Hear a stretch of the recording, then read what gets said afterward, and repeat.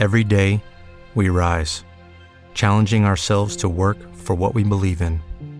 At U.S. Border Patrol, protecting our borders is more than a job. It's a calling. Agents answer the call, working together to keep our country and communities safe. If you're ready for a new mission, join U.S. Border Patrol and go beyond. Learn more at cbp.gov/careers.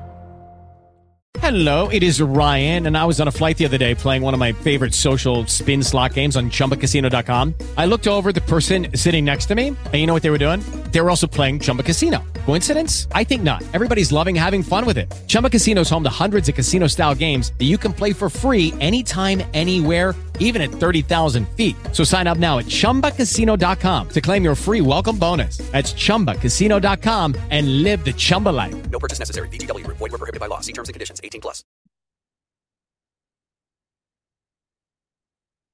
Malele, talofa, bula, and welcome to Season 5, Episode 43 of Breakfast Bites by TakeOverSports.com. A wrap of Pasifika People's sports news on another cloudy, warm, and bright Tuesday morning, 16 May 2023. Coming to you with tons of hanisi from the 180th meridian in the middle of the Pacific Ocean. In rugby, the big news for Fiji from the Toulouse Sevens last weekend is that their men's sevens team qualified for the Olympic Games 2024 in Paris. More on this at the end of my new Background Buzz segment. In Rugby League, breaking news. Channel 9 is reporting that the St. George Dragons will sack head coach Anthony Griffin today, with Sydney Roosters assistant Jason Ryles lined up to take over. Griffin has been facing the axe since March, when the Dragons told the 56-year-old he'd have to reapply for his job. Meanwhile, NRL football boss Graham Annesley has admitted that the shoulder charge by Broncos fullback Reece Walsh that stopped Storm Wing and PNG Kummel's superstar Justin Olam scoring a try was wrong. It was a shoulder charge, and there should have been action taken on the field. And we think that was an error from the referees, Annesley said. On the issue of a penalty try, he added, in our view, it's certainly not a penalty try. We don't believe it is warranted. Had he made a legal tackle, there's no guarantee Olam would have scored. And just to remind everybody, the Rabbitohs are on top of the NRL ladder. In football, Barcelona players were chased from the pitch by angry Espanyol supporters as they celebrated their La Liga triumph, with Coach Xavi Hernandez saying it was hard to control the team's emotions after winning.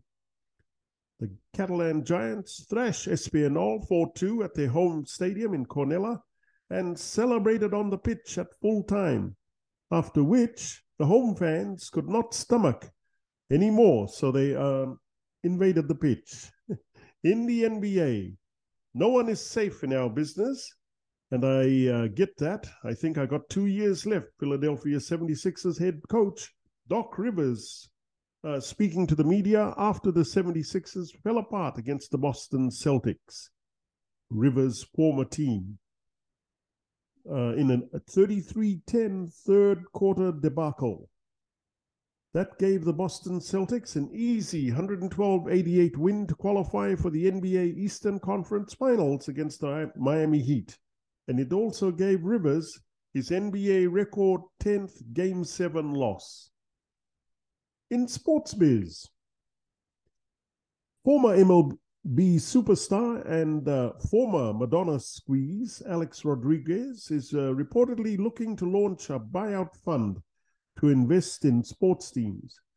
The New York Post reports that A-Rod is gunning for a war chest in the billions to purchase minority stakes in franchises across the NFL, MLB, and NHL.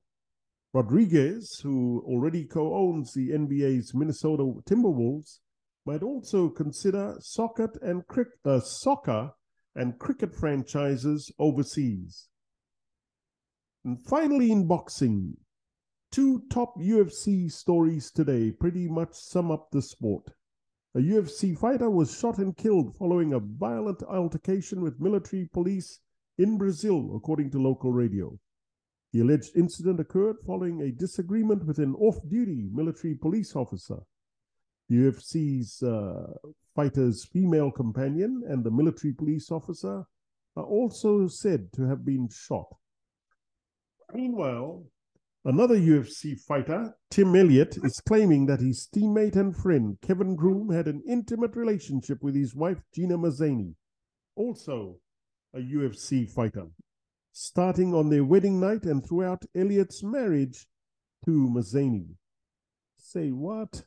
That's the UFC for you.